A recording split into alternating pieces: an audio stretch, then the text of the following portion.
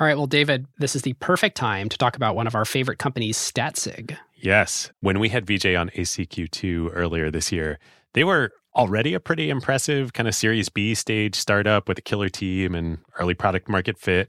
But what's happened since and the scale that they're operating at now is pretty wild. This is where we get lucky in being very choosy with our sponsors. Sometimes these things happen to them while we're mid-flight. Yes. So I asked them for some fun stats. In the past month, StatSig shipped actual live product experiments to over 1.2 billion end users. Now, that stat is not deduplicated across apps, so there's some overlap. But I mean, even if you cut that in half to approximate actual flesh and blood human people out there, that's almost 10% of the world's population. Crazy. Okay, so that's one. Two, StatSig now processes about 130 billion events per day. So the infrastructure that StatSig now has to support these data volumes is pretty wild. And it's not like they just execute these events. They then take all the data from them, run huge statistical jobs across the whole corpus to compute the experiment results that their customers are running. It is just wild. It's funny, I hadn't thought to make this comparison until right now. So you said 1.7 million events a second. If you look at the Visa numbers, I just pulled up my Visa notes. Visa does 8,600 transactions per second. So that's what, 200 times as much throughput at StatSig than at Visa? On the customer side, StatSig added arguably almost all of the most important AI companies in the world this year, including Microsoft, Atlassian, Anthropic, along, of course, with regular old companies like Notion and UiPath and Lattice and Brex and friends of the show Rec Room. The team also kept shipping super fast. At the start of the year, they had just one core product. Today, they're a full-fledged product understanding platform. They have dedicated feature flagging, warehouse native experimentation, and product analytics. Yep. So if your team wants the best platform in the world for making data-driven product decisions, you should reach out, statsig.com/acquired. And as always, there is special white glove onboarding for all acquired listeners. Our huge thanks to StatSig. All right, this can be a great episode. This is going to be awesome. Yeah. I think Administrivia might only be asking for reviews. Should we keep doing that? Does it sound needy? Who got the truth? Is it you? Is it you? Is it you? Who got the truth now? Is it you? Is it you? Is it you? Sit me down, say it straight. Another story on the way. Who got the truth? Welcome to episode 15 of Acquired, the podcast where we talk about technology acquisitions. I'm Ben Gilbert. I'm David Rosenthal. And we are your hosts. We'll be talking about the 2013 Salesforce acquisition of ExactTarget. We have with us today Scott Dorsey. Scott was the founder and CEO of ExactTarget, and I actually interned at ExactTarget for a summer when I was in college. And probably worth mentioning, Scott is also my cousin. So super, super excited to have family on the show. And welcome, Scott. Hey, thanks, Ben. Really appreciate it. And David, delight to be on the show. And proud to watch how your careers develop, Ben, and glad that you had a little stint at ExactTarget along the way. That's pretty neat. Super, super fun. Met a lot of great people there. So you wouldn't be here today without it. No, it's true. I think normally we talk about the acquisition history and facts, and David sort of reviews that. But I thought a really cool way of diving into the show today would be to kind of have David do a little bit of review of facts, but kind of go into a Q&A with Scott. Yeah, that's the plan, since we're lucky enough to have the primary source here sitting with us. So for folks who don't know, ExactTarget was founded by Scott and your co-founders Chris Baggett and Peter McCormick in Indianapolis in December of 2000. So Scott, December of 2000, how'd you guys decide to start a tech company? The bubble had just burst. You weren't in Silicon Valley. What was going through your minds? Exactly, David. It's a great question, and we're a classic, kind of didn't know any better against long odds story, in that we started ExactTarget in December of 2000, under the toughest conditions. The internet bubble had burst. VC funding had really dried up, and we were 3 first-time software entrepreneurs, starting a tech company in Indianapolis. And actually, none of us had a technical background, so we were against long odds for sure.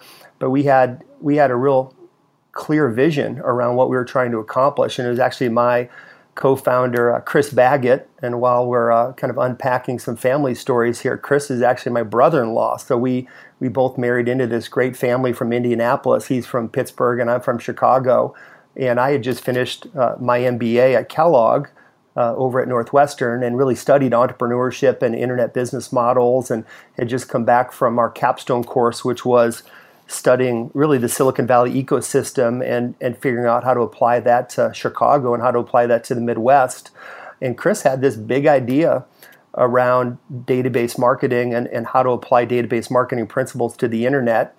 And Chris is one of these just incredible visionaries and evangelists, and he's now done it multiple times, even post ExactTarget, by founding a company called Compendium in the blogging software space, and now he's very deep into food tech and agriculture. But Chris had a real sense that the internet was going to transform marketing, and that email marketing in particular, and permission-based email, was going to be a very powerful way for small businesses to get to know their customers better and be able to build these kind of personalized relationships and be able to deliver relevant content that drove business. And he was right. So he was so passionate about the idea that he really convinced me to kind of quit my day job. I was working for an internet incubator in Chicago called Divine, and we sold the house and had 2 little ones, and put the family in the car and drove to Indianapolis and said, let's give this a shot. Wow, that's a pretty crazy. Did you guys try and raise money from Silicon Valley VCs at that point? I know. So you raised some money from friends and family and a few local individuals. Bob Compton, I believe, was your lead investor. But I got to imagine in December of 2000, not many VCs are making any investments, let alone first-time tech entrepreneurs in Indianapolis. No, that's exactly right, David. We spun our wheels, talking to a lot of different VCs in Indianapolis, Minneapolis. We really didn't head back to the Valley in a meaningful way, but we certainly talked to a lot of VCs in the Midwest with absolutely no luck. And then started talking to angel investors who were also kind of slow to move. So our first round of financing was just a classic friends and family round. We raised about $200,000 from, those that loved us and trusted us. And that early investor roster was, my parents and my brother and my father-in-law, and then pretty much all of Chris's neighbors. Chris has just this infectious enthusiasm, and it's not much of an exaggeration to say he went door to door with the PPM in his neighborhood and collected $5,000 checks. And we were so careful, especially with Chris and I being family.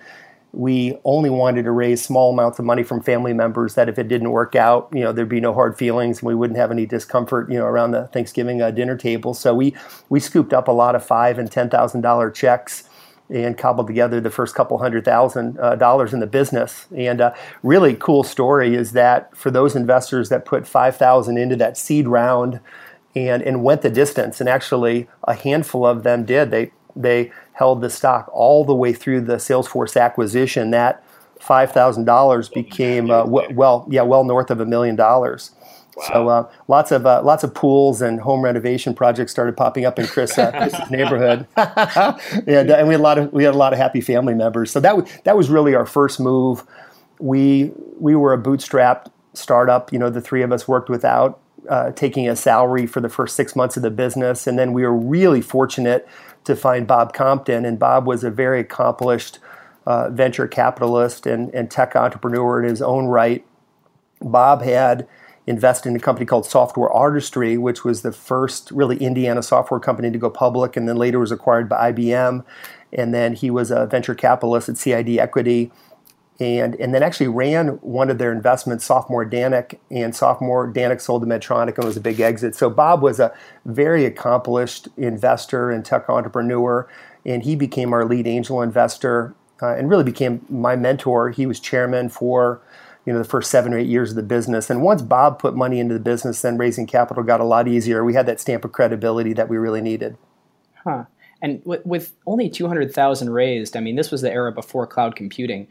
How did you invest that to build the business? It's a great question, Ben, and it's so different. AWS didn't exist, so we were buying servers. We were racking servers. We were buying networking equipment. We really had to build the infrastructure. And ironically, our first $10,000 went to Lyris, which later turned out to be an email marketing competitor. But Lyris had a server-based solution for sending email at volume, and that was one of our early licensing purchases. So really, most of the money went to building the product and building the early infrastructure. And then this was interesting. You always have to leverage your timing and your unique assets. And one of our unique assets and an element of the era was that we had a lot of awesome friends and colleagues that were looking for what was next. And a good number of them were with .coms that didn't work out. And we ended up hiring our first sales team as kind of independent contractors, where we'd convince a friend that we had a big vision, this was a neat opportunity, and they would sell for us, and we gave them equity in the company, and they would sell for us, really as an independent contractor, no salary, commission only, and they had to do it all. They had to find the lead, put the pitch deck together, sell the deal, collect the deal, implement the customer, and if they made it all the way through, we paid them a commission. So we actually built this really kind of seasoned sales team early, just on the back of the fact that we had a lot of really good friends that were kind of looking for something that was next in their career. And then once we got funded, they became real employees and we were able to provide benefits and all that good stuff. But we built a very scalable sales organization before we really could afford to. How much do you think that sort of original DNA of totally giving all pure commission-based sales to those early sales folks, do you think kind of helped shape the way that organization was built? Great question, Ben. A huge influence. We, from day one, were a very sales-driven, customer-driven, organization. And, just the nature of the three founders, all sales, marketing leaders, kind of general management background, everybody sold, everybody spent time with customers. And early on, we would describe ourselves as marketers building software for marketers. We had a very, very keen sense for what problem we were solving and what we wanted the product to look like and how we wanted it to function. So that was, product management, V1, was really all driven by the founders. But we created a sales culture early on where the three of us were very aggressive in selling and working with customers. And it's perhaps my very favorite element of software as a service is that if you are a good listener and you work closely with customers, they will reveal your product roadmap for you. And it's really your job to certainly bring your vision and your point of view, but you're really distilling feedback from many, many individuals and organizations, your customers and your prospects in the marketplace. And if you can distill that feedback in the right way and take action upon it, you can build an amazing solution that clients really want. So that was one of our real strong suits was being very close to the customer and being great listeners and really helping them shape our product. But we were incredibly sales driven, and because of that kind of independent network of sales representatives that we built, we were very sales heavy early on. I look back, I did a history of ExactTarget chat a few months ago, and I look back at one of our early decks. This was even staggering to me, but at the moment where we had 44 employees, we actually had 26 in sales. Wow. That's heavy. So we were very, very, very sales driven.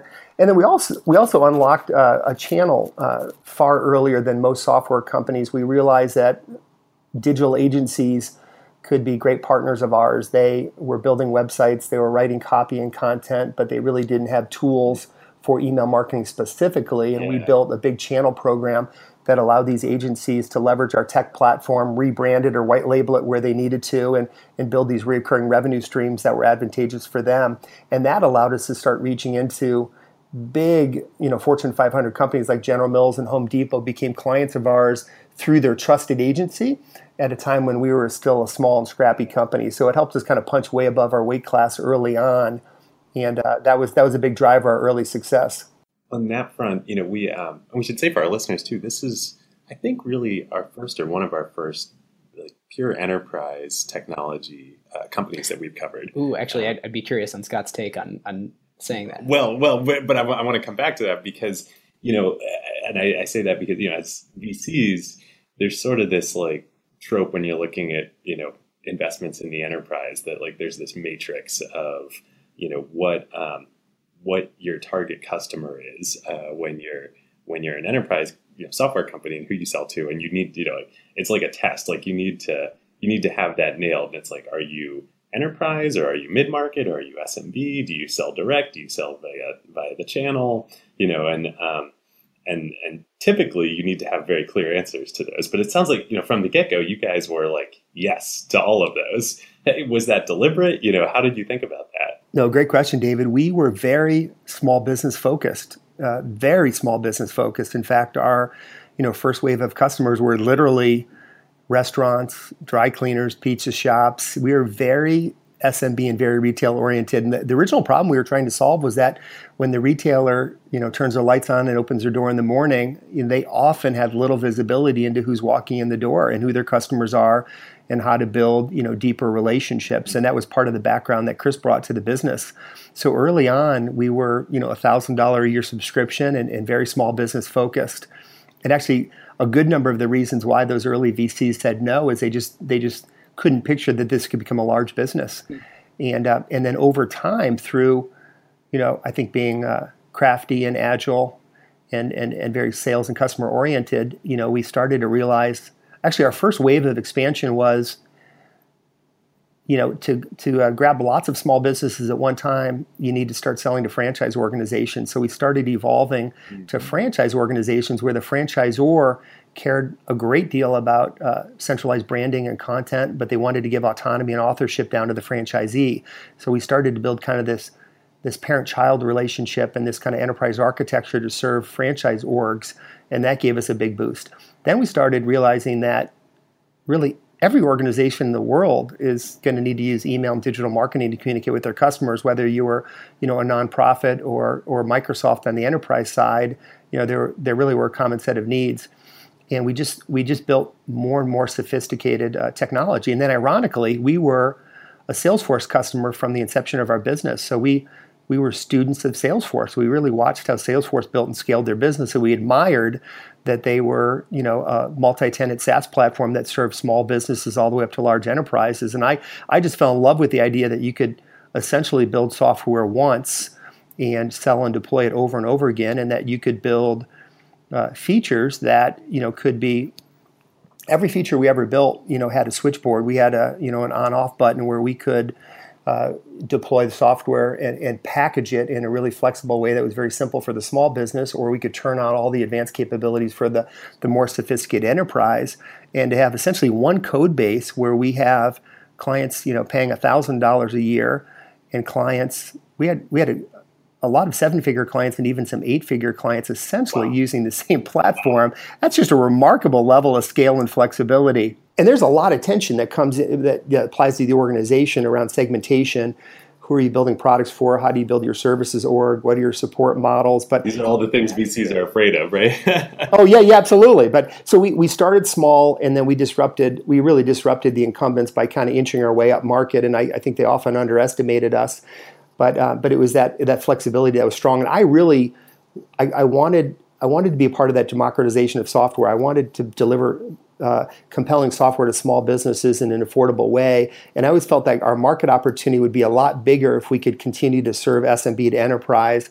And then the really neat thing is small businesses become big businesses, and marketers leave small companies and go to big companies. So we had a lot of pull through. Actually, one of our largest customers over time was Groupon, and Groupon came into our small business inside sales team when they were barely just getting started, and they were able to scale with us, nearly every step of the way. So there are a lot of neat success stories where that SMB to enterprise range, was a big differentiator for us. Yeah. So I'm curious. So, you have a few years of bootstrapping. You start really small, dry cleaners, pizza shops, as you're saying, and then, things go well. A couple of years, 4 years later, 2004, you end up raising $10.5 million from Insight. By 2006, you raise another $7 million, and at that point, you're doing, sort of 40-ish million in revenue. What on that kind of stair step up, how long did it take to get to, from the individual little guys to the franchisees to up to? I would assume by the time you're doing 40-ish million in revenue, you're probably already at the enterprise or starting to hit the enterprise at that point. Were there specific breakpoints along the way? I'm thinking perhaps Microsoft is one of your biggest customers. How did that conversation start? How did they come into the fold? Yeah, that's a great question, David. And maybe I'll first start with just kind of going back to that time frame. So in December of 2007, we actually filed to go public. We were 48 million. We were 48 million in revenue. We were profitable, and we were just starting to kind of reach the enterprise space, and we were extraordinarily capital efficient. So the fundraising that you referenced is all accurate, but actually can be a little deceiving because each of those rounds was a mix of primary and secondary capital. So we often had a secondary component to our fundraising to provide founders, employees, and early investors an opportunity to take a little bit of money off the table along the way. And I was so grateful we did that actually especially because of how we bootstrapped the business and how our three co-founders worked for kind of a very long period of time without paying ourselves. Having an opportunity to take a little bit of money off the table along the way was powerful because it just allowed us to sleep well at night, knowing that we had some level of financial security for our family, and we'd be able to send our kids to college and all those good things. But then it got us hungry, to really want to take the business the distance and make sure we didn't prematurely sell the business. So what was interesting is when we filed in December of 2007, we had only raised $6 million in primary capital, and we had nearly as much on the balance sheet. So we had been extraordinarily capital efficient up to that point. So we filed to go public in December of 2007. The public equity market just fell apart in early 2008, and we actually stayed on file all of 2008 and ultimately decided to pull the IPO in early 2009, and that's a whole nother story I'd be happy to jump into. But I would say it was that time frame where we started reaching up into the enterprise, and the nature of our business was shifting. We started building more professional services capability, and the fundamentals of the business started shifting. And in addition to the equity markets not being very favorable, it actually was a huge blessing for us because it gave us a chance to stay private, bring more capital in the business, and kind of recalibrate toward the enterprise. And it was much easier to do that as a private company.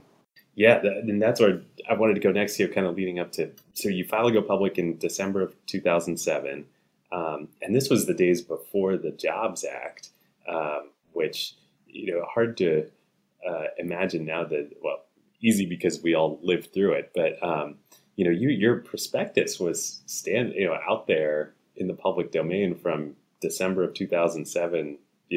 Still to this day, but until May of 2009, you were on file, and all your competitors could come read your S1 and see all your financials, and then you ultimately didn't go public. Then I assume because of the financial crisis, and in large part, there were no IPOs happening then. What was that like? It was so difficult.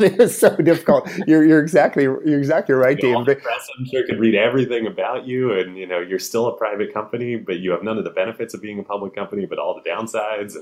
That's exactly right. I would commonly say we had all the burden and cost and pressure of being a public company with none of the benefits, zero. Because you're exactly right. This was pre-Jobs Act.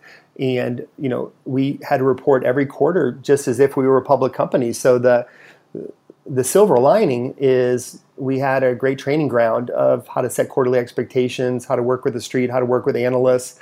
We had to do quarterly, earnings calls, with the analysts that would be covering our stock.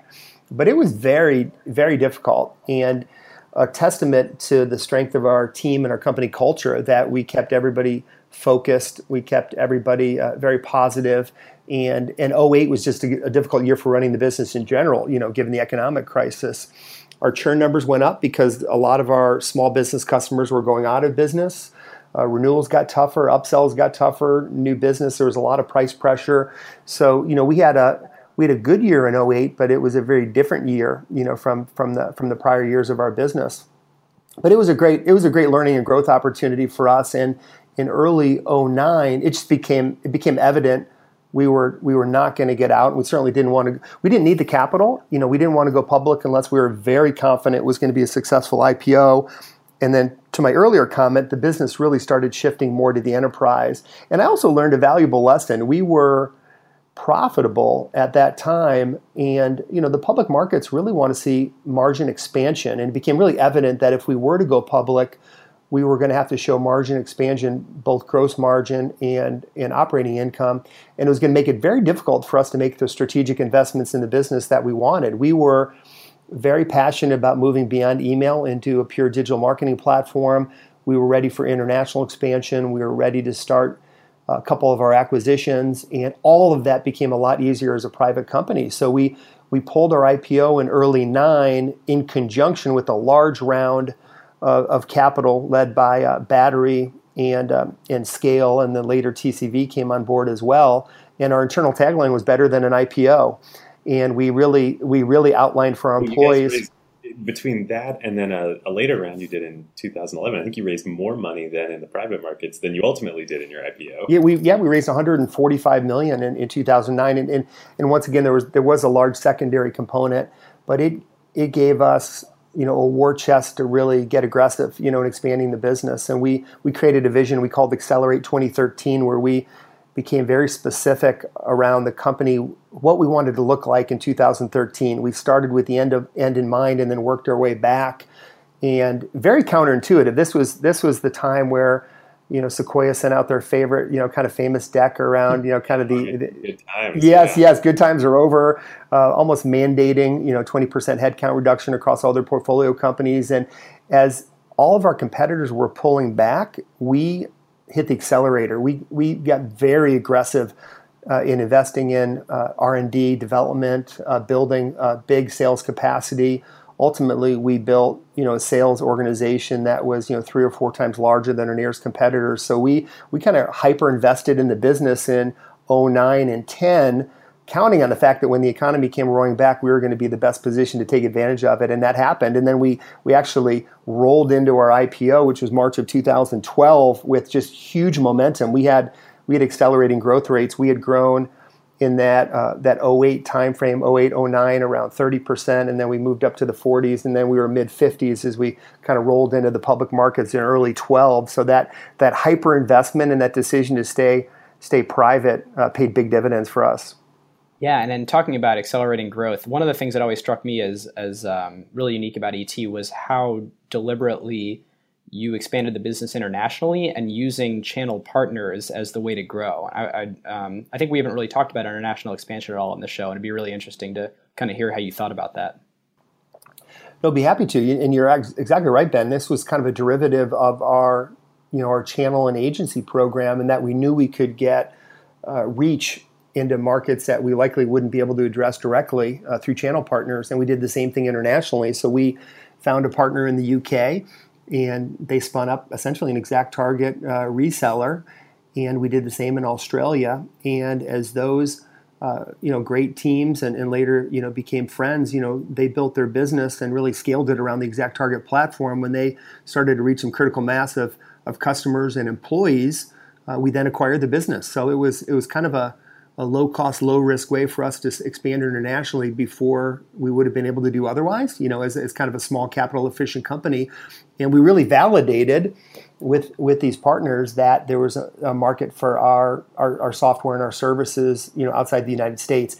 And then we started working with multinationals like Nike and Expedia and Microsoft, and it became imperative if we're going to grow those relationships that we had an international presence. So 3 years in a row, we actually acquired every August. First, we acquired our reseller in the UK and used that as a beachhead to expand through Europe. And then the next August, we acquired our reseller in Australia. And then the next August, we acquired a reseller in Sao Paulo, Brazil, and gave us a great reach into that marketplace. So we did 6 acquisitions over the course of ExactTarget history, and 3 were product expansion and 3 were geo expansion. Cool. Yeah. So you go through this period of kind of from a dead IPO that wasn't going to happen. You pull back, you raise a bunch of money at a time when nobody could raise money. You accelerate the business, come out and you go public in March of 2012, and then it's just a little over a year later that the acquisition happens. That obviously the topic of our show that we want to, and we'll get to category and tech themes and everything else in a minute. But but I want to spend a little bit of time. We were talking with Scott before the show.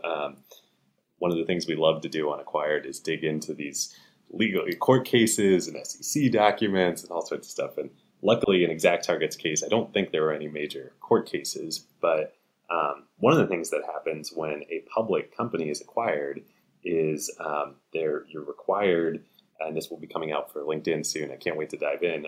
You're required to disclose to the SEC the play-by-play of exactly how the acquisition happened. And so that we'll link to it in the show notes. It's this amazing document about how the ExactTarget acquisition happened. And I'd love to just, ask you to talk a little bit about that process of, how it started and again, all of it's documented publicly. Like there were 3 other bidders that we can't talk about their identities. They're referred to as Party A, Party B, and Party C in the document. But multiple offers going back and forth. I mean, that must have been such a stressful time for you. How did you navigate through it? It was incredible. It was an incredible learning experience, and exhilarating and nerve-wracking at the same time, for sure. So we had been a public company for 5 quarters, and life was good. We had a great time. Our IPO was super successful. We came out of the New York Stock Exchange at north of $1 billion valuation, and our IPO was heavily oversubscribed, and we felt like we had all the right investors supporting us from day one. And all that learning that happened in 2008 and 2009, we're able to really apply to the S1 and filing process and IPO, and how to pick the right banks and the right analysts. And we had an amazing time going public, and really loved it. And then 5 quarters as a public company, more of the same. We kind of met and exceeded plan every quarter. We were really embraced by Wall Street and had a great investor base. We had completed 2 acquisitions, one called iGo Digital in the predictive analytics space, and a second Pardot in the B2B marketing automation. And life was great. We were very happy, as an independent public company, and we were growing, north of 40% year over year. Wow. What started to really happen, across the, kind of software ecosystem is that, marketing cloud solutions started really garnering more attention. And I would say really the largest, probably 5 or 6 software companies in the world, were really all shifting to the cloud and publicly stating an intent to go a lot deeper into marketing. So that started happening in a big way. And for us at ExactTarget, a big part of our strategy had been to build a very open platform, robust APIs, and lots of integrated partnerships. So our premise was that marketers need one place to store all the data they have on their customers, and then to use that data to drive more personalized and relevant communications and relationships. So even literally before the App Exchange even existed, we integrated into Salesforce, and we integrated into Microsoft Dynamics, and we had great relationships with Adobe and Omniture and kind of many others, across the industry. So it was very logical that we were attending shows and conferences and co-selling and co-marketing kind of with all these companies. But Salesforce, we've had this really rich relationship with, from being a customer to being an integrated partner to doing lots of things together in the market. And, we got to know Mark and the team. And, Salesforce had made a big push into marketing with the Radian6 and Buddy Media acquisitions, and really, had a social first strategy. And over time, it just became apparent that their customers wanted more, that social was an important channel, but they really wanted a multi-channel platform. They wanted greater data capabilities, and they wanted a platform that was not only oriented for B2B customers, but also B2C. So we always had a close relationship with Salesforce, and would always kind of share product roadmaps and vision and direction. And it just became apparent they were going to make a bigger investment in marketing, and knocked on our door and said, hey, we'd like to collaborate and take a closer look at kind of joining forces. And you're absolutely right, David. When you're a public company and you get that kind of inbound inquiry, the level of governance and process is at a very different level. Yeah, and I'm curious, and really for our listeners, we'll link to this document. You should read it. It's like a legalese version of like high drama, of like Shakespearean drama. But did somebody hand you a playbook and be like, okay, here's what you do in this situation, or were you guys, figuring it out as you went along?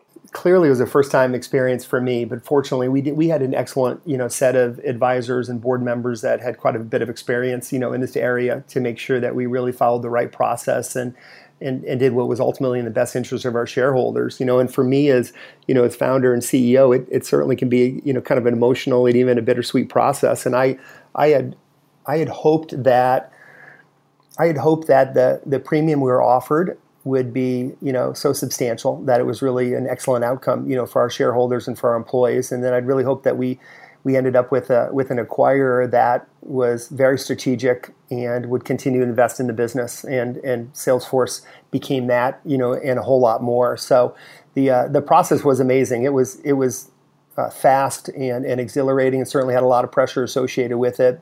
But I was very, very comfortable that this was the best decision for our shareholders and for our employees and all of our constituents. And now that we're able to see what's transpired over the last 3 years, I have 100% confidence that this was a huge win for Salesforce and for ExactTarget and everybody involved with the company along the way. Yeah, I'm really curious. You guys sold for about a 50% premium over what you had been trading at publicly. There's got to be a bunch of offers sort of coming in from investment bankers or perhaps even CEOs calling you and saying, hey, I think this might work out. What number do you start actually paying attention and listening? Like, when do you form the subcommittee? And we should say too, the acquisition happened in June of 2013, $2.5 billion, $33.75 a share. And your IPO price, I believe, was $19 just over a year before. So, and I think trading at 22 or so day before. Yeah, that's about right. Our IPO price was 19. We came out at 23 and a nickel, and then largely traded in the 20s, and we're kind of in the low 20s. When Salesforce first put their first offer of $26 a share in front of us. And I'll tell you, Ben, it was less about even coming up with a number that was interesting. We were really just focused on making sure that when you get that first level of inbound interest, that we take it seriously and really handle the process in a way that's above reproach, and that we're kind of following every step you need to as a public company, and let the process run, and then ultimately let the subcommittee and the board make the best decision at the end of the process. And it helps too. I think you guys during the negotiation process released. You beat Q1 earnings and up to guidance, and that's always a good thing to do. It's as you were saying, too, about like. When you pulled the IPO the first time, and then went out, raised all the money, then went out afterwards with the accelerating growth, great acquisitions happen when companies get bought, not sold. When you had a bright future ahead of you and things were going great and didn't need anybody, that's the... No, that's exactly right. And you maximize value, when you are operating from a position of strength and you have multiple parties that are really interested in either making a venture investment or ultimately acquiring the company. And fortunately, we had that, we had that in a big way. And we just fit so beautifully into Salesforce. They had a big vision around the marketing cloud. We were a perfect complement to the two acquisitions they had already made. And we really brought this, data architecture that was very consumer-oriented, to the table. So we give Salesforce a big entree into the B2C side of the industry.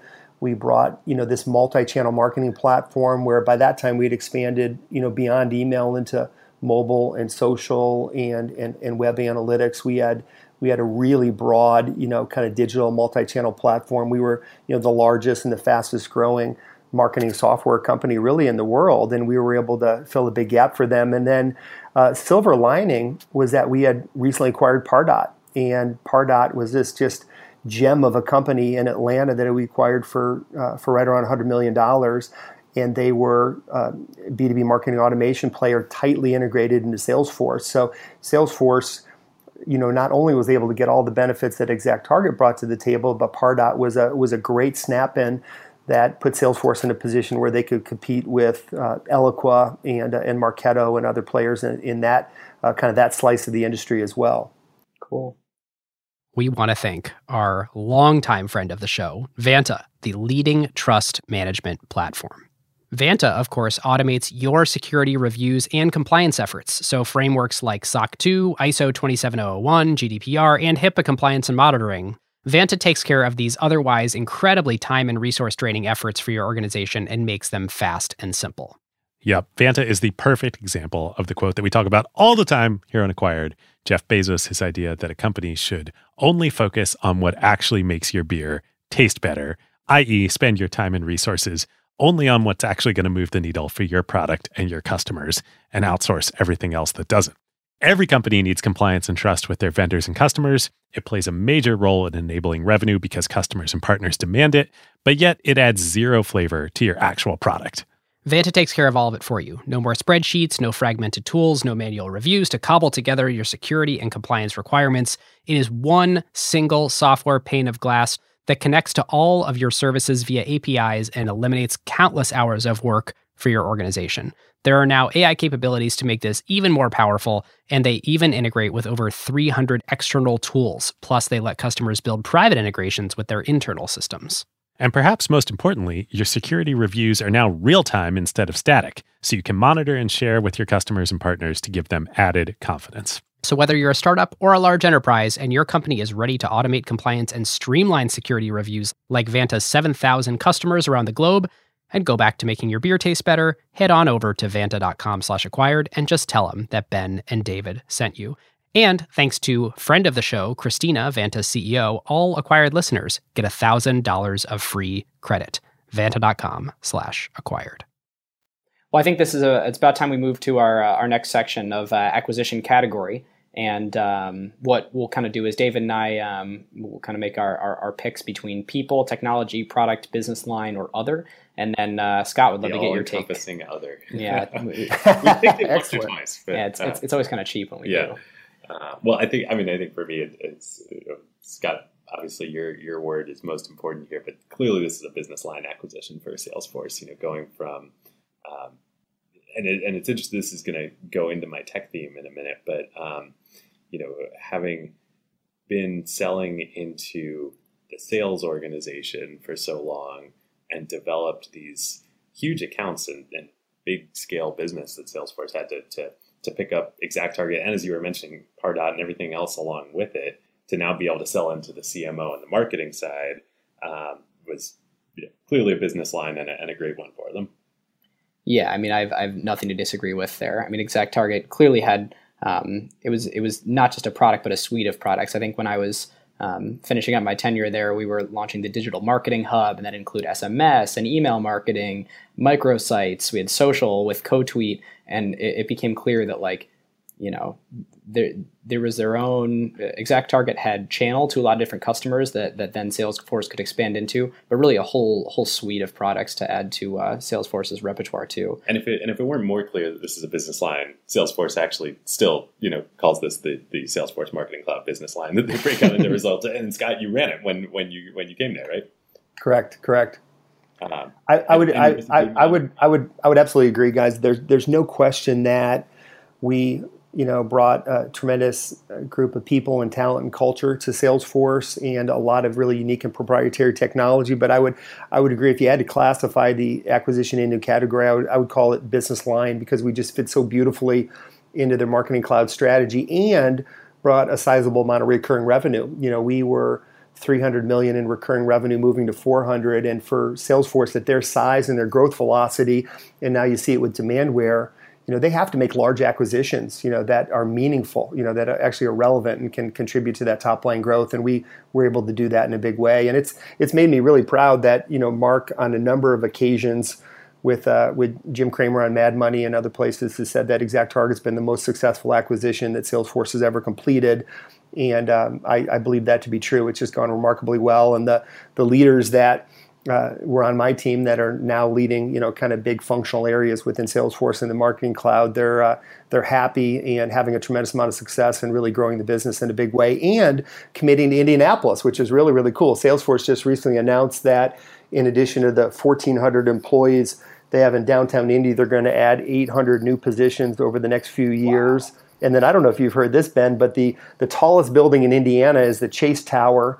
Salesforce is going to consolidate and move employees into that tower, and it's actually going to be renamed the Salesforce tower. So to have the Salesforce has a thing about towers too. oh yes, yeah, no, absolutely. Mark When you were Mark there. likes his towers. Mark and the team they love their towers, but it's going to be so fantastic for our tech community that the tallest building in the city and the state is actually a tech building. So it's going to be a big boost and accelerator to our tech community, which I'm very happy about. Well, and I always remember too that there's so many like unique things about ExactTarget for the region. There's this big like drumbeat from I think maybe your first or second office that it was about being an urban company and that people needed to, we were in Monument Circle, which was like this incredibly cool historic like center of downtown, big statue. ExactTarget had a building with this cool roof deck that looked out over it. And I remember thinking, well, I never want to work in an office park again.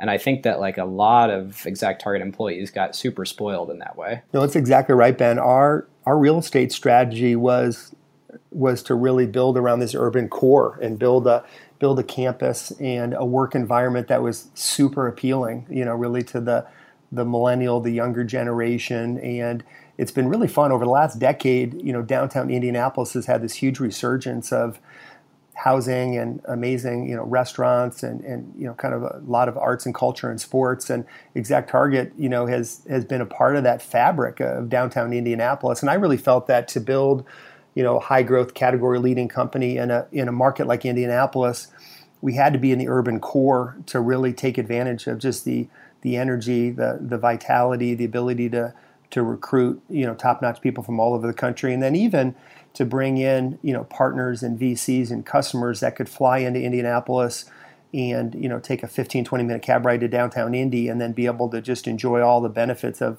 that downtown setting has. And that's been neat. And I'll tell you, one of the neat legacy elements of ExactTarget is for years we've worked on getting a nonstop flight in place from Indianapolis to San Francisco, and not having it's been a real barrier.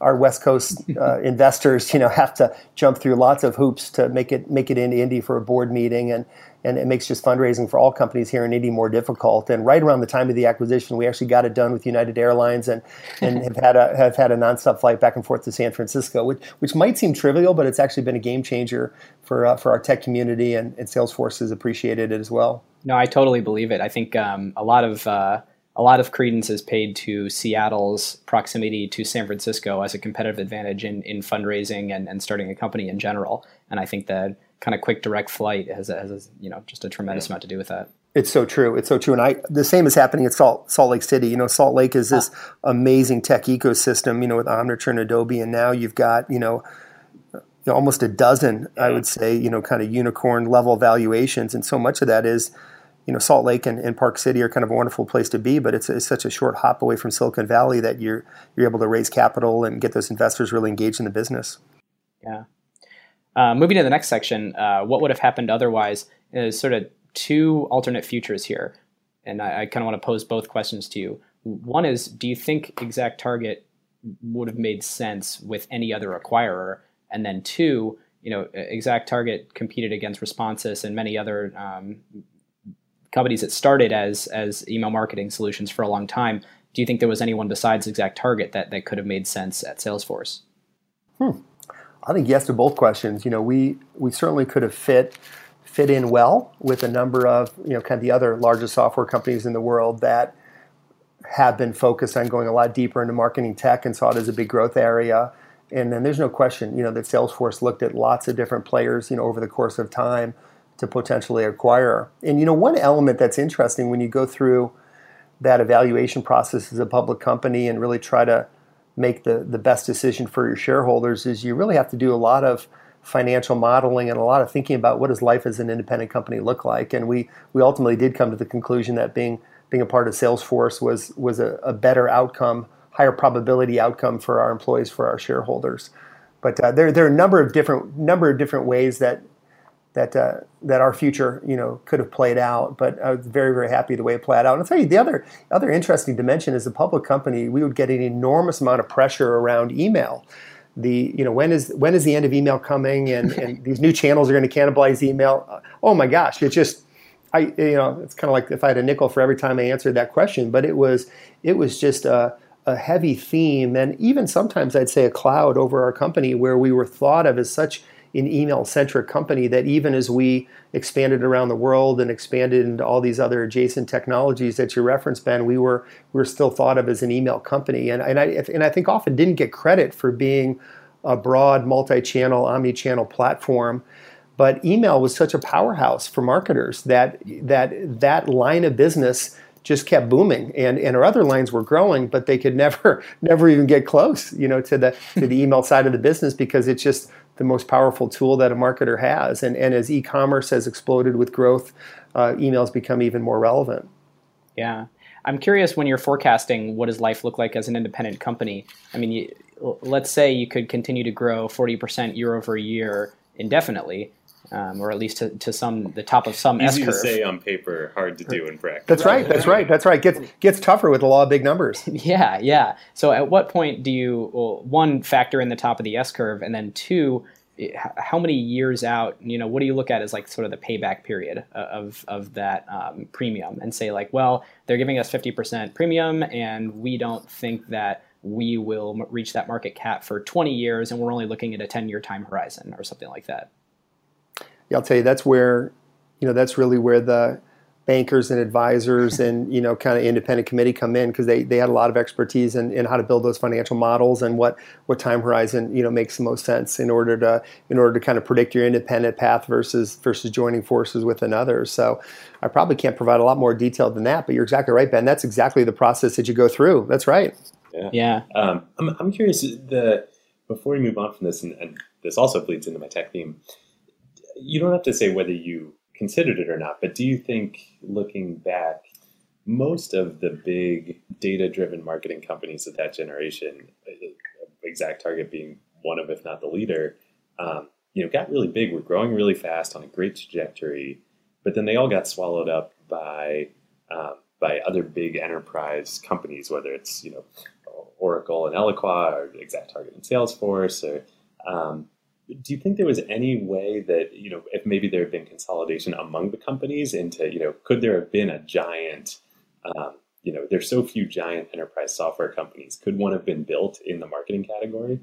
Yeah, that's a great question. I think why it didn't happen is overlapping functionality. That when you take a look at, and there were certainly a lot of conversations that ensued along the way, could you stack together, some of these kind of large marketing tech companies to become something bigger and something more meaningful? And where it starts to run afoul or kind of collapse is that you just have a lot of duplication of functionality. So, an Omniture, got kind of pulled into Adobe early. There certainly could have been a fit between, let's say, email and digital marketing channels and analytics. That would have been a logical connection point, but they kind of got pulled into Adobe early. But when you looked at, us and Responsys and some of the B2B marketing automation companies, you often had, kind of a lot of redundant functionality. But we were headed down that path ourselves, and that's really why the Pardot acquisition made sense, and we kind of kept moving deeper into data and analytics and the web, and really trying to build out that robust platform to make all these channels work together. And what's really interesting is the big product we built that stitched it all together is a product called Journey Builder, and Salesforce has really embraced that Journey Builder platform and is applying it even across different clouds within Salesforce and using it in lots of unique ways. Cool. David, do you have anything before we go into tech trends? No, I don't think so. The only comment, just Scott, on what you were saying is it's interesting. You're seeing so many startups now that are emerging that are next generation marketing automation, but they're all taking the approach that you said of marrying it up with data and analytics. I'm thinking anything from Mixpanel and Segment is part of this ecosystem in a different way, but so many Customer.io in Portland, Intercom. It's funny, they're taking exactly the approach that you're saying, Scott. No, it's fun. It's fun to see it evolve. One other topic that you asked me about, David, but I think I jumped into another category, but it's kind of a fun story I'd love to tell you about. It's just the nature of our Microsoft relationship. Do you mind if I just touch on that real quick? Yeah, I would love that.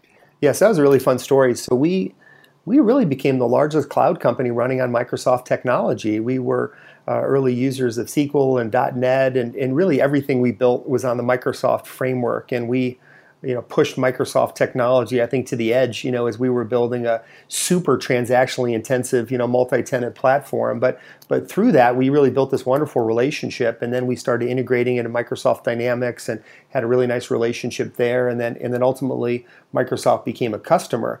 And it's a really fun story. Microsoft had an internal email platform called Pens. That really kind of powered marketing automation and email marketing specifically for Microsoft business units. And the internal solution was not well liked across Microsoft. So when we were fortunate to land Microsoft and really go through our adoption, we built like an 18 to 24 month implementation period where we would be onboarding different business units of Microsoft onto ExactTarget and offboarding them on the internal system of Pens, and we set a joint goal with the. It was an acronym for I'm sure personalized email something notification system. You maybe had to beat it if you're competing against Pens. That's right. Exactly. So we actually set a goal with the Microsoft implementation team, and they were incredible to work with. That when we got to the end of the implementation and we're literally able to turn the lights off on Pens, retire this internal system that was not well liked across the enterprise, that we'd have a celebration, we'd have a party, and we did. We actually on the Microsoft campus had a huge tent that was erected in an event that was just catered to the fullest. I mean, beautiful wine, beer, food, and the Microsoft team, they had to get fire marshal approval, but they actually pulled the servers that were running Pens out of Microsoft data centers and brought them to the party, and we sledgehammered them. We all strapped on goggles and just beat the tar out of these servers. And it was office space. It seriously was. It was total office space. It was just like a spectacular way to retire their internal system. It was a blast. Wow, that couldn't be like a better segue into what technology themes does this illustrate for you? And that's like a very physical, visceral manifestation of the one that I want to touch on, and that's businesses using software as a service to outsource anything that's not their core competency. I mean, this keeps coming up in episodes over and over again, where businesses now, with the advent of cloud computing and the general cost of starting a company going down, companies operate using tens of other companies' infrastructure and software, often even starting at a free tier or on some kind of freemium pricing structure. And it's different at that sort of scale where they're actually migrating from something they built in-house. But I kind of wanted to open it up to you, since what you do at High Alpha is start these new software as a service companies. How do you identify where are the sort of holes where we can take something that a whole bunch of companies are doing and do it on one platform, and then they can all just pay us to use our platform? No, it's an exciting part of High Alpha. So, High Alpha, we're a venture studio. We started a year ago, and we're a venture studio focused on starting new cloud companies. And we actually have two sides to High Alpha. High Alpha Studio is our startup studio, and we've signed up to start 8 to 10 new companies over the next 3 to 4 years. And then High Alpha Capital is our kind of second arm, and that's a venture fund that is utilized to fund our own companies when they're ready to reach scale, and then also fund other great SaaS entrepreneurs around the country. So you're right, Ben. We spent a lot of time on just ideation, looking for unmet needs, within the enterprise cloud space, and we do that through our own ideas. We do that through entrepreneurs that approach us. We spend a lot of time with corporate innovation groups and universities and just tech visionaries that have a sense for where the market's going. And this whole notion that every employer is a buyer of software is something radically different. You kind of think back to the client server days pre-cloud, and tech spending and buying was tightly controlled, tightly controlled by the CIO and the IT department. And then with the advent of cloud, it starts to kind of open up to different, business unit or business line owners can make decisions within a framework.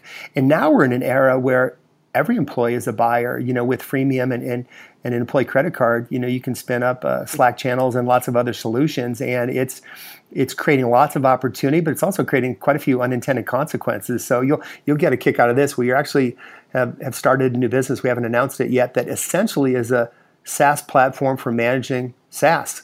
SaaS for managing SaaS applications. It really is, and it's targeted at the chaos and kind of the overcrowding of SaaS spend. It's a huge problem, and our MVP is about ready to go live with our first group of pilot customers. But it brings together SaaS spend, SaaS utilization, and then user sentiment, user feedback. So it brings those three variables into one platform, so organizations can, at a minimum, actually understand what they're using. You know, what have they paid for? What's being utilized across the enterprise? What have maybe they paid for but isn't being utilized? Where do they have overlapping products and platforms? Where's there maybe something cool happening? Like, where's there innovation happening within like one group or department that should be thought about across that organization? So that's kind of a cool company that we're excited about to help organizations kind of get their arms around how their business is using SaaS and use it in the most optimized way. So the tech theme that I've been referencing a bunch, and this is another perfect lead in, is there's been this sort of historically in the enterprise space, which again, we haven't talked as much about on the show. There's been there kind of been sort of four-ish giants, right? Like there's Microsoft, there's SAP, there's Oracle, and then there's Salesforce, which has emerged as sort of the most recently as one of these giants. And there's this concept of like account control, and like there are lots of startups in the space, but ultimately those four companies are by far the biggest, and they have the account control with the CIOs and increasingly CMOs and heads of sales and CEOs, where they can push all sorts of products through their channel. And ExactTarget, as we talked about being a business line acquisition, was a perfect fit with Salesforce as one of their first forays into a new product, sending through their guerrilla channel, or guerrilla-sized channel. Do you think that's, how do you react to that? And or one of the main theses I think of SaaS enterprise investors is that with SaaS, like that's changing, right? Like people can buy stuff freemium, like individual employees, and account control is being eroded. I don't know. How do you think about that? Being on both sides now. I definitely see both. I definitely see both sides of it, and you're totally spot on, David. It's one of the big reasons why the ExactTarget acquisition's been successful is that Salesforce just has these amazing executive level relationships with the biggest companies around the world, and they know Salesforce, they trust them, they want to buy more products, they want to buy more products that are tightly integrated. And when you look at the Salesforce Marketing Cloud numbers, they're booming, and they're really booming because they have all those trusted CEO and CIO relationships, and then Mark and the team, they're just incredible, innovators and amazing at executing, scaling the business. So that's real. There's no question about that. However, there's still plenty of opportunity for new innovation and new entrants, and the innovator's dilemma of companies coming up with new ideas and new concepts and software that's lighter and more flexible and more mobile friendly and more consumer like. There's no shortage of room, I think, for innovation and for new companies to find their groove. And that you don't need your CIO to approve to buy it. You don't. That's exactly right. Which honestly, you're talking about ideation and getting ideas for new companies and getting your first customer. Obviously, something near and dear to my heart at Pioneer Square Labs. And as someone that is often going out and transitioning from the customer development to getting your first customer and taking the people that you were talking to about what are your needs and saying, cool, we built this, will you pay for it? It's become extremely easy to do that when you have an advocate in the organization who, for, you're going to charge less than $1,000 for your product. So they just can use their credit card and you don't have to go through the CIO. So it's opened this whole new wave for us of the ability to land your first customer in a much faster time frame. Absolutely. No, that's exactly right. And then all these great cloud platforms where you can really quickly, right, build technology, build MVPs, get it to market, and really see if you've got product market fit and you've got something that can be viable. And that's what's so fun, I think, Ben, about what we're both doing in coming up with new ideas and launching new companies is you can go from idea to MVP and proof of concept really, really quickly. Yeah. All right, we're going to move on to what was formerly the last part of our show. I think we have a couple cool sections after, but grading the acquisition. And Scott, you can choose to participate in this or not. I feel like you might be a little bit biased, but this is obviously an incredibly successful acquisition. I mean, you hear Mark preach it. to the world time and time again, and some of the biggest stages he's ever on. Obviously a success. We've given A's to things that have like ridiculous multiples. I mean, you look at what Instagram did at Facebook, or you look at Pixar's sort of reverse integration or reverse acquisition of Disney Pictures, Disney Animation. I mean, those are our A's. So I guess where I'm going to land on this is an A- for ExactTarget. I think I'm similar. We've talked about all the reasons why this is a great outcome. One thing that we actually didn't quote, it's funny, we're not super quantitative on this show, even though we're about, acquisitions. So we went through this whole episode. We didn't talk once about your revenue, but some numbers I want to throw out. When the ExactTarget in 2012, which was the final year, a full year of being a standalone company, I believe you had about $294 million in revenue. And in Salesforce's fiscal 2016, which ended January 31st, 2016, so essentially the calendar year 2015, the Marketing Cloud division did $654 million in revenue. So over twice as much in less than 3 years. So that's a pretty great outcome. I think, and speaks to the power of this, there are many product things that I'm sure that Salesforce has done with the acquisition and bolted on many things, but also just the power of these enterprise relationships that they have. So I think this was a great deal. I'm also going to, when I think about Instagram, it went from a $1 billion acquisition price to $3 billion in revenue in like 3 years, and that's all right. I'm also A-, but I'm on the fence here. Scott, any comments?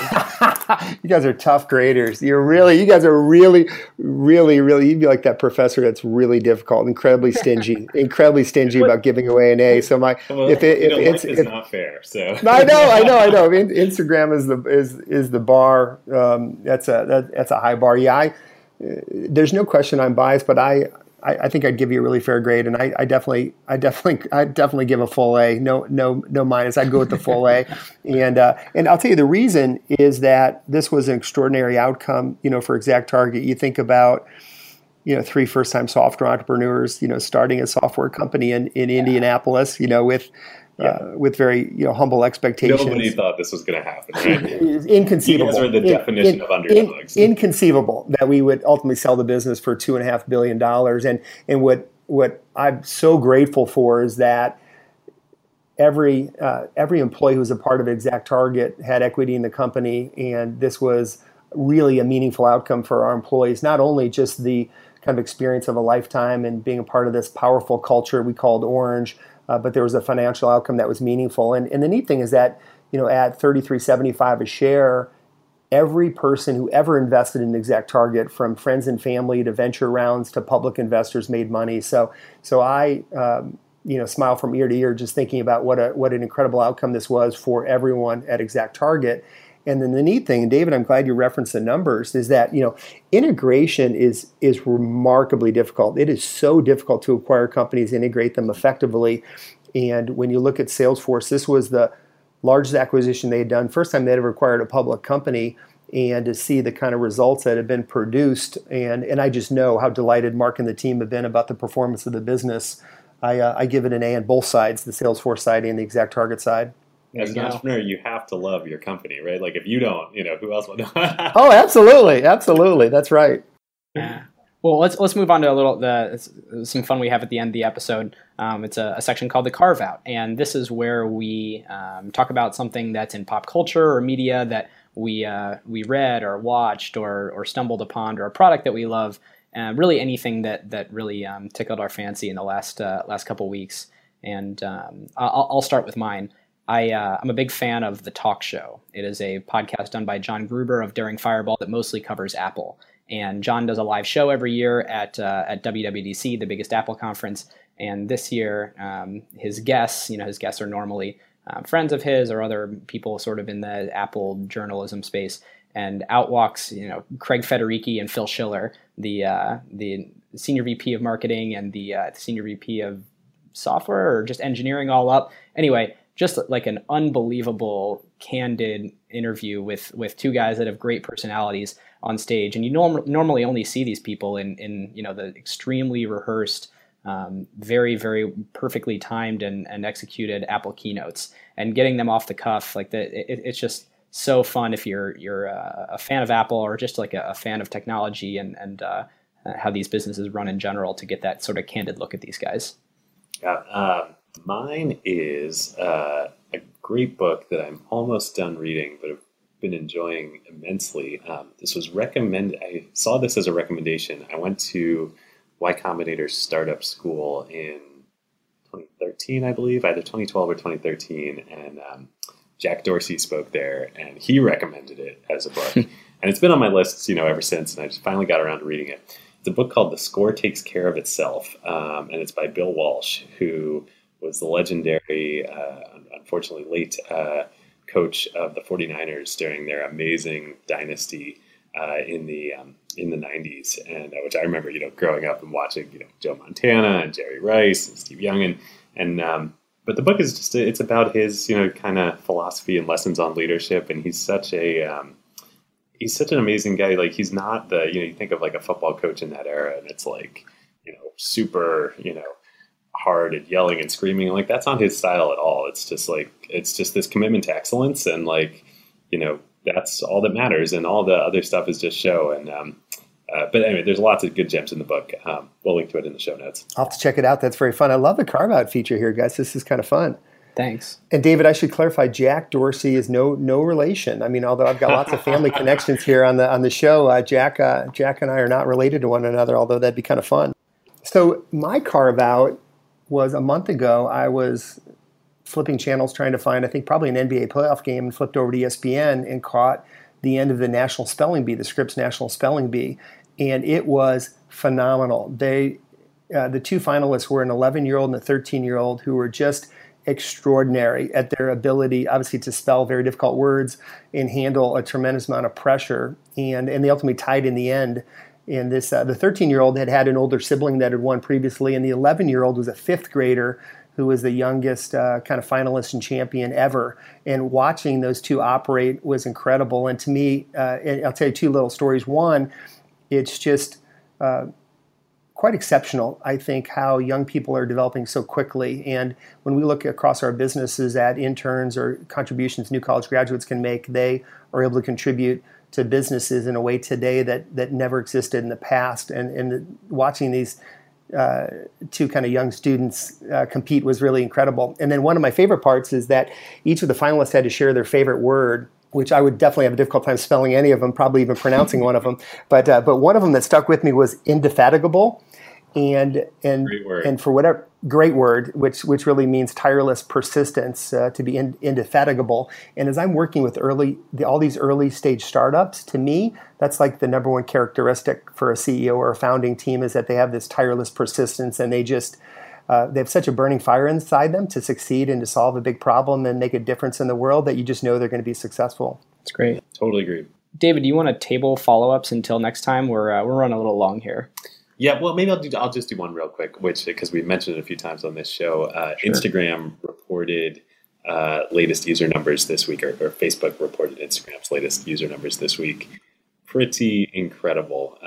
They passed 500 million registered users, 300 million daily active users. Think about that ratio. 3 out of 5 registered users on Instagram use it every single day. Wow, that's impressive. That's engagement. Instagram was one of our very first shows, and like I said, it's our canonical A, but especially with Snapchat and everything going on, there's all these existential questions, and that business just continues to perform at an amazing level. So, indeed. Thank you, Scott.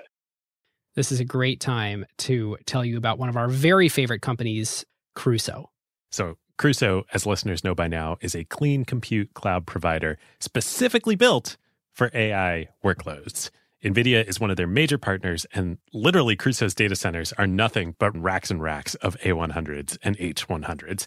And because Crusoe's cloud is purpose-built for AI and run on wasted, stranded, or clean energy, they can provide significantly better performance per dollar than traditional cloud providers. Yes, we talked about that on our ACQ2 episode with Crusoe CEO Chase Lockmiller. The other element that makes Crusoe special is the environmental angle. Crusoe, of course, locates their data centers at stranded energy sites. So think oil flares, wind farms that can't use all the energy they generate, etc., and uses that power that would otherwise be wasted to run your AI workloads instead. Yep.